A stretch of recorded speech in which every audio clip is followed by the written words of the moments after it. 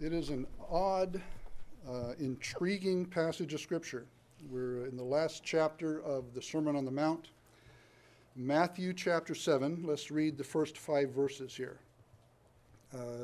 Matthew chapter 7, verse 1, "Judge not that ye be not judged.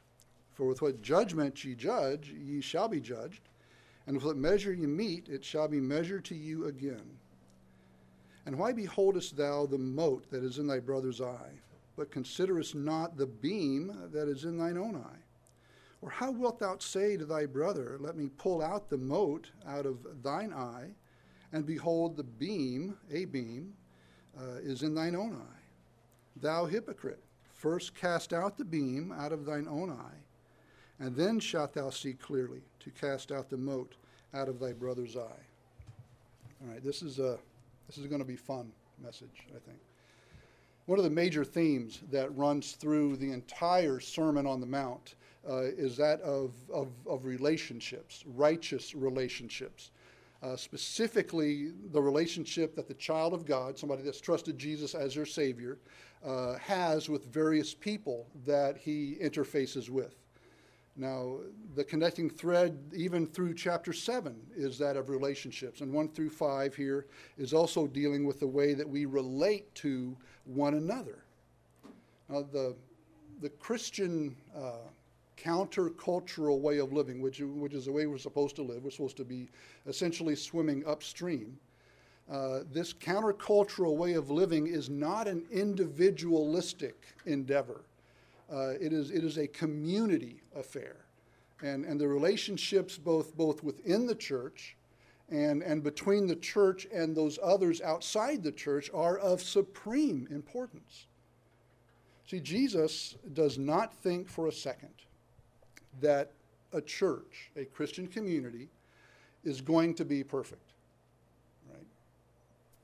He assumes several things: that there will be transgressions. These transgressions will cause tensions, and they'll cause problems in the relationships. He knows that. But in particular, how should a Christian behave towards a fellow Christian who has misbehaved? Does Jesus have any instruction about discipline within the church? Well, yes, he does. He forbids 2 things, and then he mentions a better, third, more, can I use air quotes, Christian way of doing things. And that's going to be our outline. 2 things or 2 ways Christians are not to behave, and then the one way that a Christian is to behave. Now, verse 1 here in chapter 7 is one of the most well-known in all the Bible. It seems quite popular with the saved as well as the lost. I mean, really anyone who just wants to be left alone to sin in peace, right? Judge not. No, you can't do that, right? Yeah. But declaring what God has already said to be sin, that's not judging. Warning somebody involved in destructive behavior because you love them, or because you at least don't want to have to clean up the mess after they hurt themselves, is not judging. Trying to encourage a brother or sister to stop their sin and restore their relationship with their Heavenly Father is not only not judging, but it's commanded that we help one another do this. So what is this judging? Well, to answer that, I think we need to ask another question first. And the question is this: in all the New Testament, especially the 4 Gospels, what is the chief sin? Or what sin is dealt with the most? Or what sin did Jesus go after, so to speak, with the most energy? Was it adultery?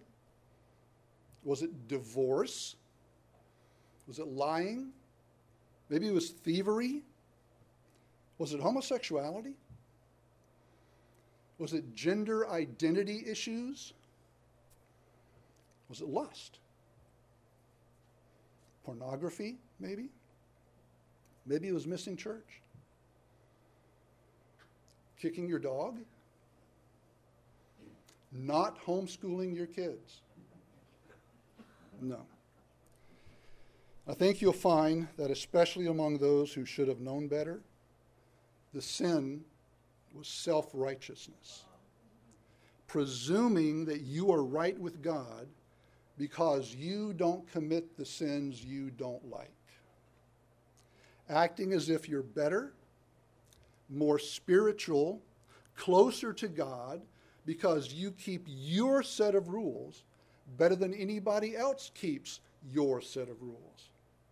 You set your own standard of rightness with God that you meet with ease and very little sacrifice while condemning those who do not meet your standard of rightness with God. That is self-righteousness. And that, I believe, is the sin most often preached against by Jesus. Now, with that idea, let's move on to this judge not. In this sermon, Jesus is guiding us towards how to conduct ourselves in reference to the sin of other believers. His expressions seem to intend, as they seem as he wants to reprove the scribes and Pharisees. All right, he's kind of pointing this at them. They, remember, were very rigid.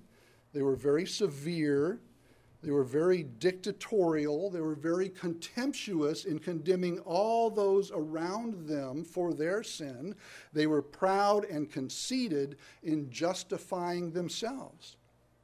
See, every believer has an obligation, though, to test the fruit of other believers. When we get to 15 through 20, we'll see that. But no Christian should ever judge motives. You absolutely, positively cannot see into somebody's heart and mind. And when we say, and I'm guilty of this too, well, I can make a pretty good guess why they did that. When we do that, we're showing our arrogance. Now, verses 1 and 2 show us, first of all, that a Christian is not to behave as a judge. It says, judge not that you be not judged. But this has to have some context because we get down to verse 6 and it says, don't give something holy to the dogs and don't cast your pearls before swine. So we have to make judgments as to what is holy and what are dogs and what are pearls and what are pigs, right? And we'll get to that next week. But look at what it says. Judge not that you be not judged. For with what judgment ye judge, ye shall be judged, and with what measure ye meet, it shall be measured to you again. This refers to the responsibility of individual believers to one another. So it's us to us, okay? It cannot be understood as a command to suspend our critical thinking, our analytical thinking in relation to other people. It does not refer to turning a blind eye to their sin, pretending not to notice their sin, to avoid all criticism and to refuse to discern between truth and error, good and evil. It does not deal with that. The context makes it clear that the thing he is condemning here is that disposition to look unfavorably on the character and the actions of others, which leads to pronouncing this rash and unjust and unloving judgment on them. It's a violation of the law of love involved in exercising this overly critical attitude. So what does he mean by judge not? Well, it's a word, and it's not a common word, but the commentaries use it throughout. The word is censoriousness, severely critical of others, sharp, unjust criticism, unfair, nitpicking criticism. Yes, the commentaries actually said nitpicking, all right? You as a follower of Jesus should still be critical, should still be analytical in your thinking. You should use your powers of discernment, but being a critical thinker is not the same as being a criticizing thinker. You are to be analytical or critical in your thinking, but you are not to judge in the sense of being severely critical and condemning. The censorious critic is a fault finder. And they are negative and they are destructive towards other people. And they enjoy actively seeking out the failings of other people. They put the worst possible twist on their motives. They pour cold water on other people's schemes, and they are ungenerous. They are unmerciful. They are graceless towards other people's mistakes. Now, some people have been run off from this church because this is the way they were treated by some of us. Like the Pharisee treated the publican. My sin's not like them. I don't want them in my church. And there are people that are not here because they have heard from some of us how bad their sin was.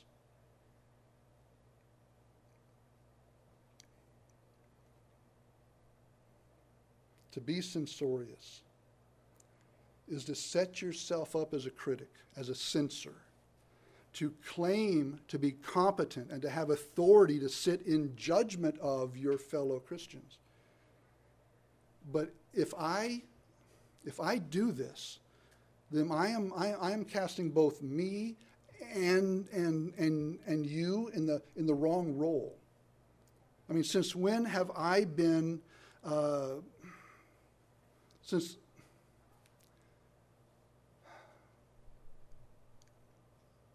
Since when have you been my servants?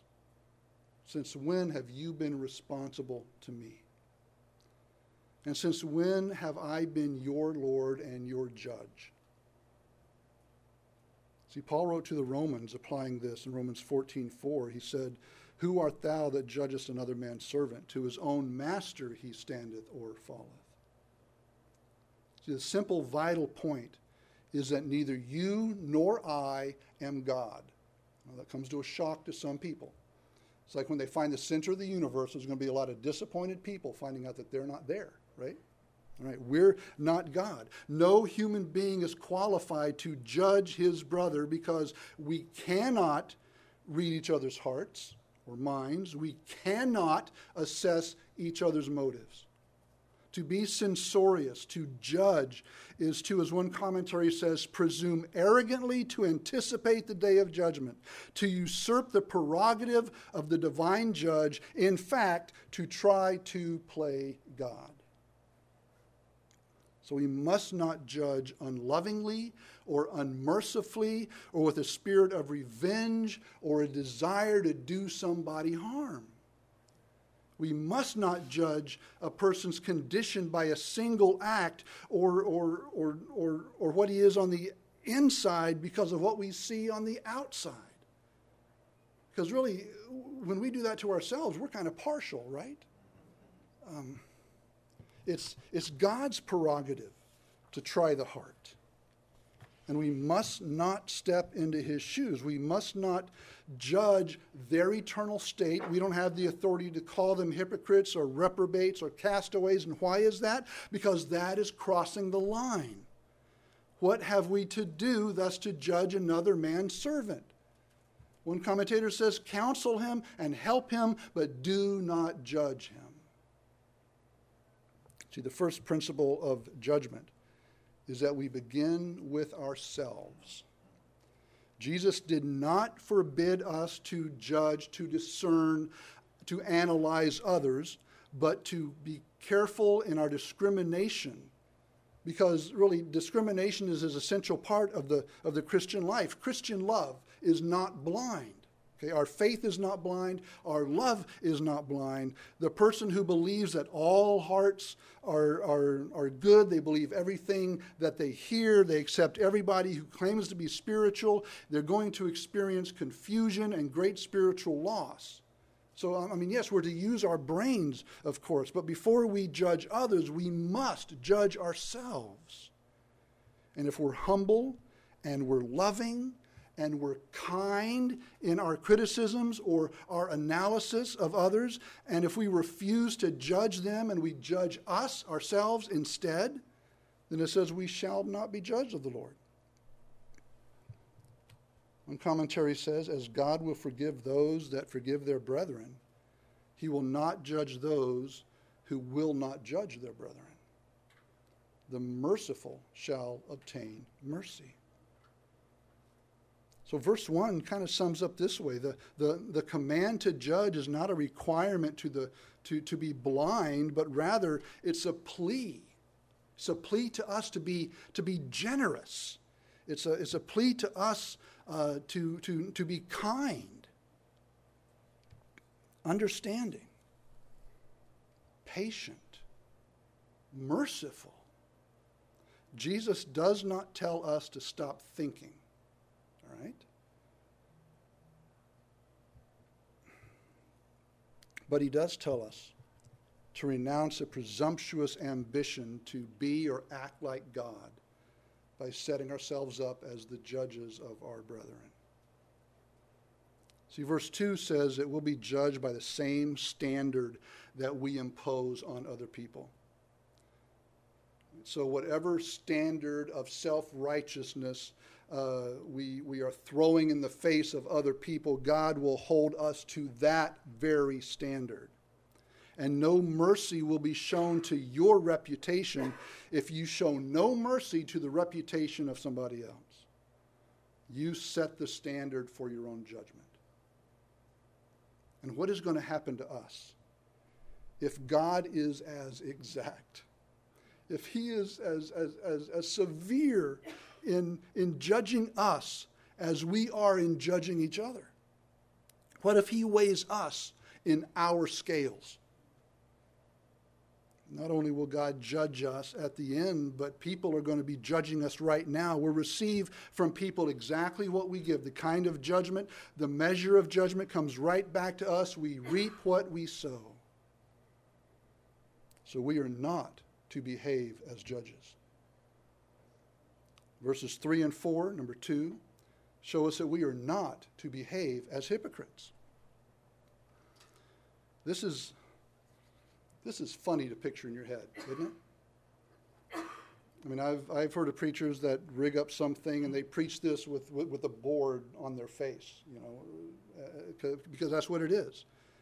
It's a mote's a splinter. Any small fault or sin, and a beam is that greater fault, which we tend to overlook in ourselves. Don't try to remove another's little sin until you've removed your own glaring sin. And it's common for people who are, it seems like, who are the most sinful themselves and oblivious to it, seem to be the most forward in judging others and trying to help them get their sins taken care of. Being so severe about the faults of others while they indulge their own. That's a mark of hypocrisy.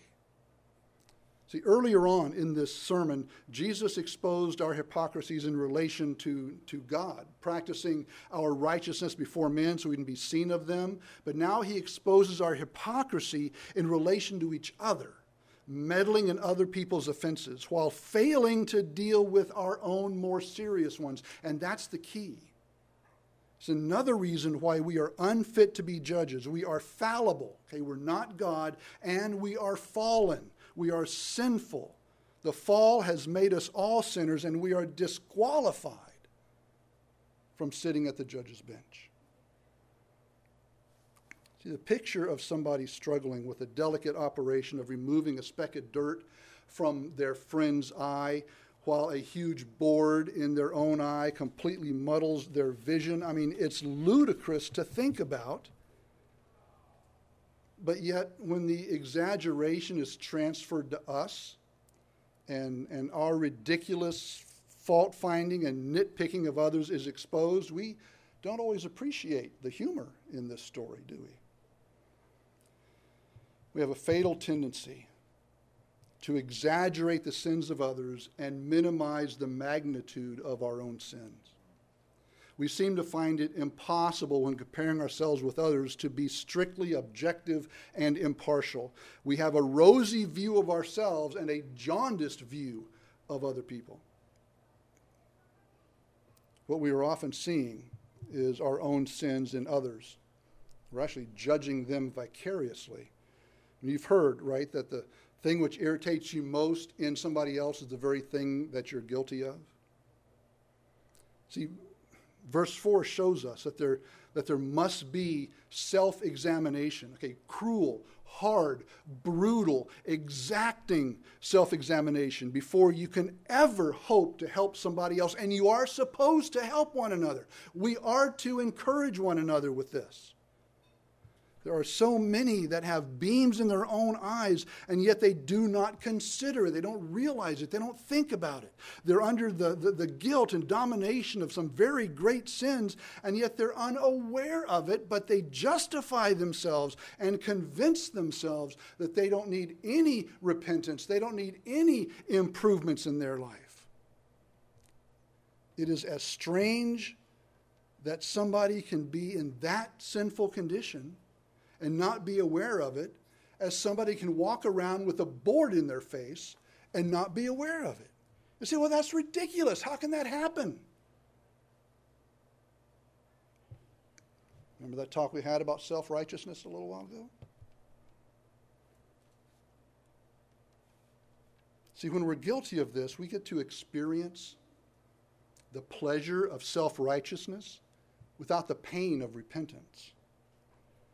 And this kind of hypocrisy is much more disagreeable because it passes itself off as a kind of kindness. Oh, let me help you get that little speck out of your eye.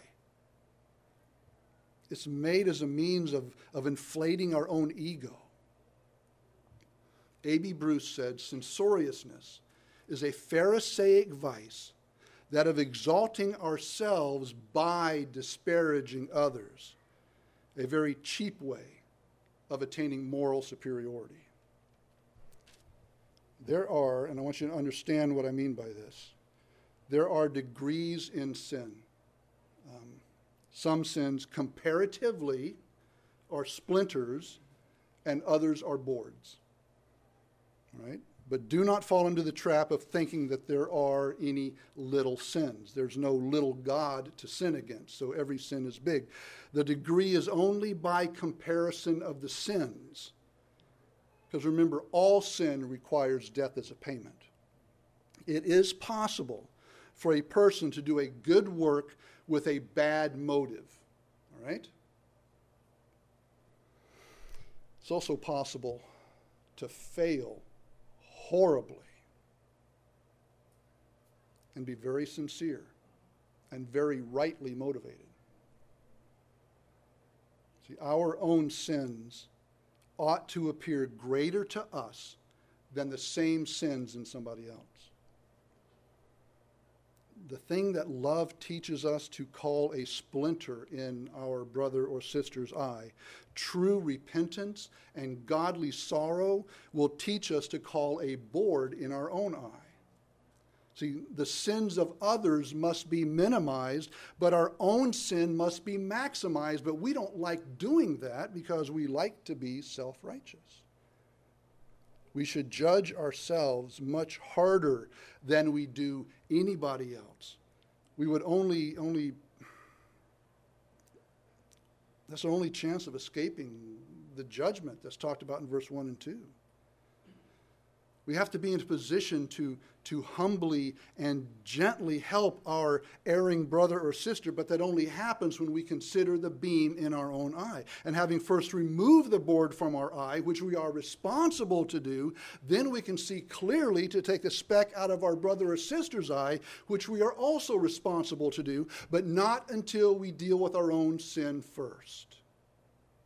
See, the purpose of this self-judgment is to prepare you to serve one another, because you are obligated to serve one another. Christians are obligated to help one another grow in grace. And when we do not judge ourselves first and harsh, we not only hurt ourselves, but we hurt those that we could be ministering to. We lose the opportunity for the Lord to use us to help heal somebody else in pain. The Pharisees judged and criticized others to make themselves look good. But listen to this. We Christians should judge ourselves so that we can help others look good. There's not a lot of fun in that, though, is there? But there's the difference. That is the difference. If we do not honestly face up to our own sin and confess them, then we blind ourselves to ourselves. And then we cannot see clearly enough to help somebody else. The Pharisees saw the sins in other people, and they would not look at their own sins. We behave as hypocrites when we do not look at our own sins first. So Christians are not to behave as judges, and we're not to behave as hypocrites, but we are to behave as brothers. We are to behave as lovers of one another in Christ. That is verse 5. Look what it says. Thou hypocrite, first take out the beam out of thine own eye, and then thou shalt see clearly to cast out the mote out of thy brother's eye. There is an obligation to help your brother. See, some people think that Jesus is forbidding us from helping each other and telling us instead just to mind our own business. Well, their sin's their sin, my sin's my sin. I'll let them sin, they let me sin. But that's not right. Just because we are not to judge or not be hypocrites does not relieve us of the responsibility to love one another. Jesus later teaches us that if a brother sins against us, our first duty, though it's often neglected, our first duty is to go and tell him his fault between you and him alone. We're not off the hook in caring for and helping and loving one another. It seems that the only circumstance under which we are forbidden to interfere in the sins of another brother or sister is when there is an even bigger sin in our own life that we refuse to remove. But in the other circumstances, Jesus actually commands us. He commands us to reprove and correct and rebuke our brothers and sisters. Once we have dealt with our own eye trouble, then we can see clearly to deal with his, but not until. To leave his sin there, to make no attempt to remove it, that would hardly be consistent with being loving. When you see somebody in pain and hurting themselves, just to leave them alone, there is no love in that. Our Christian duty, then, is to first take the board out of our own eye, so that then with that resulting clarity of vision, we'll be able to take the speck out of our brother's eye. And again, it is evident that Jesus is not condemning examining fruit. He's not condemning analysis. He's not condemning critical thinking as such, but he is condemning the criticism of others when we exercise no comparable self-criticism first. No correction, but rather the correction of others when we have not corrected ourselves. Now, Jesus has some standards for our relationships with one another. And those standards for our relationships are very high, and they're healthy. In all our attitudes and behaviors towards others, we are not to play either the judge, becoming harsh or censorious or condemning, nor the hypocrite, blaming others while excusing ourselves. Well, I can sin like this because they don't know what I'm going through. Yeah. But the brother or sister caring for others so much that we first blame and correct ourselves. We first look at our own sin, and then we seek to be constructive and loving and helpful. Chrysostom was one of the early church fathers. He says about another brother or sister in Christ who had sinned, he says, correct him, but not as a foe, nor as an adversary exacting a penalty, but as a physician providing medicine, yes, and even more, as a loving brother anxious to rescue and restore. See, we need to be as critical of ourselves, at least,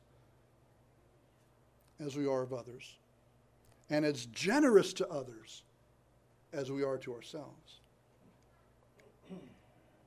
Matthew Henry said, he only is fit to be a reprover of others, who jealously and severely judges himself. Such persons will not only be slow to undertake the office of censor on their neighbors, but when constrained in faithfulness to deal with them, will make it evident that they do it with reluctance and not satisfaction, with moderation and not exaggeration, with love and not harshness. See, after we've judged ourselves honestly before God and have removed those things that blind us, then we can help others properly. We can properly then help that brother get that speck out of his eye. But if we know that there are sins in our life and we try to help others, we are hypocrites. If we leave that board there, we are hypocrites. In fact, it is possible for ministry to be a device for covering up these sins. The Pharisees were guilty of this, and Jesus condemned them because they would not self-examine before they would preach. Whatever we might pretend, all right, it is certain that we are not an enemy of sin unless we're an enemy of our own sin. If we just don't commit the sins we don't like, but commit the sins we do, then we're not an enemy of sin. And we're hypocrites when we say we are.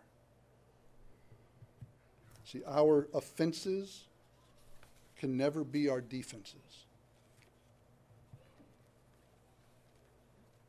Let's see if we can wrap this up.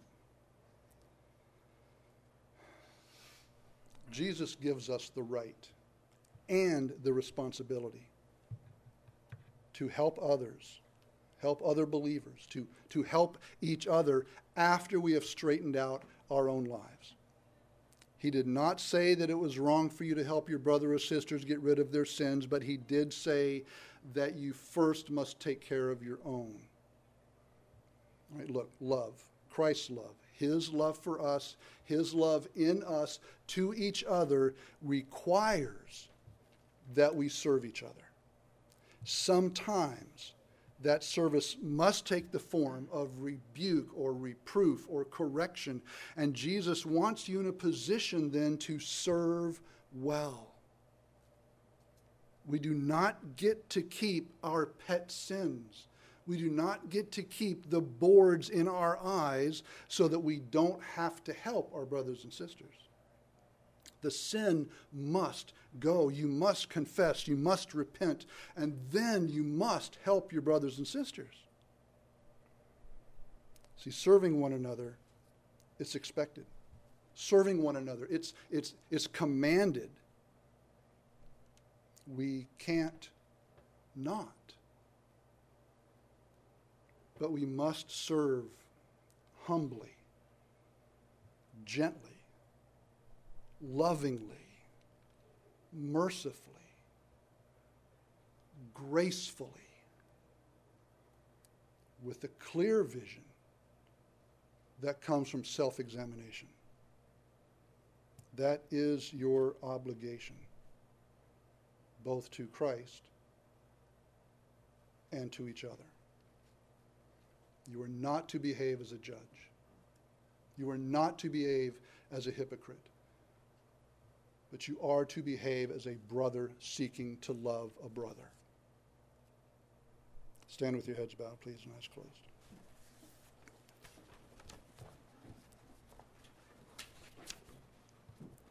Father, we pray this morning that your Holy Spirit would examine us. And Father, we pray that you would convict us of the boards in our eyes. Father, we like our righteousness. We are comfortable in our self-righteousness. We feel good when we don't commit the sins we don't like. And Father, it's so easy for us to pass judgment, to condemn those that don't sin like we do. Oh, Father, please have your Spirit convict us of that hypocrisy, of that lack of love. Father, convict us of that thing that would cause us to keep sinners in need of Christ at arm's length. Father, we need you to fillet us, lay us open, leave nothing unexposed. Father, please do this work in us that we not be charged as judges and we not be charged as hypocrites, but that we have the freedom to love one another and help one another as you intend us to do. So, Father, please do that work in us that we're afraid to do ourselves. Give us the courage. Give us the courage to self-examine. Help us to pull the beam out of our own eye. Lord, we want to be more than just Pharisees. We want to get it right on the inside, not just on the outside. But Lord, it's painful. Give us the courage to face the pain. Give us the wherewithal to repent of the sin that you reveal to us. Help us, Father, to walk closer to you. We pray in Jesus' name. Amen. Mike, would you come ahead, please?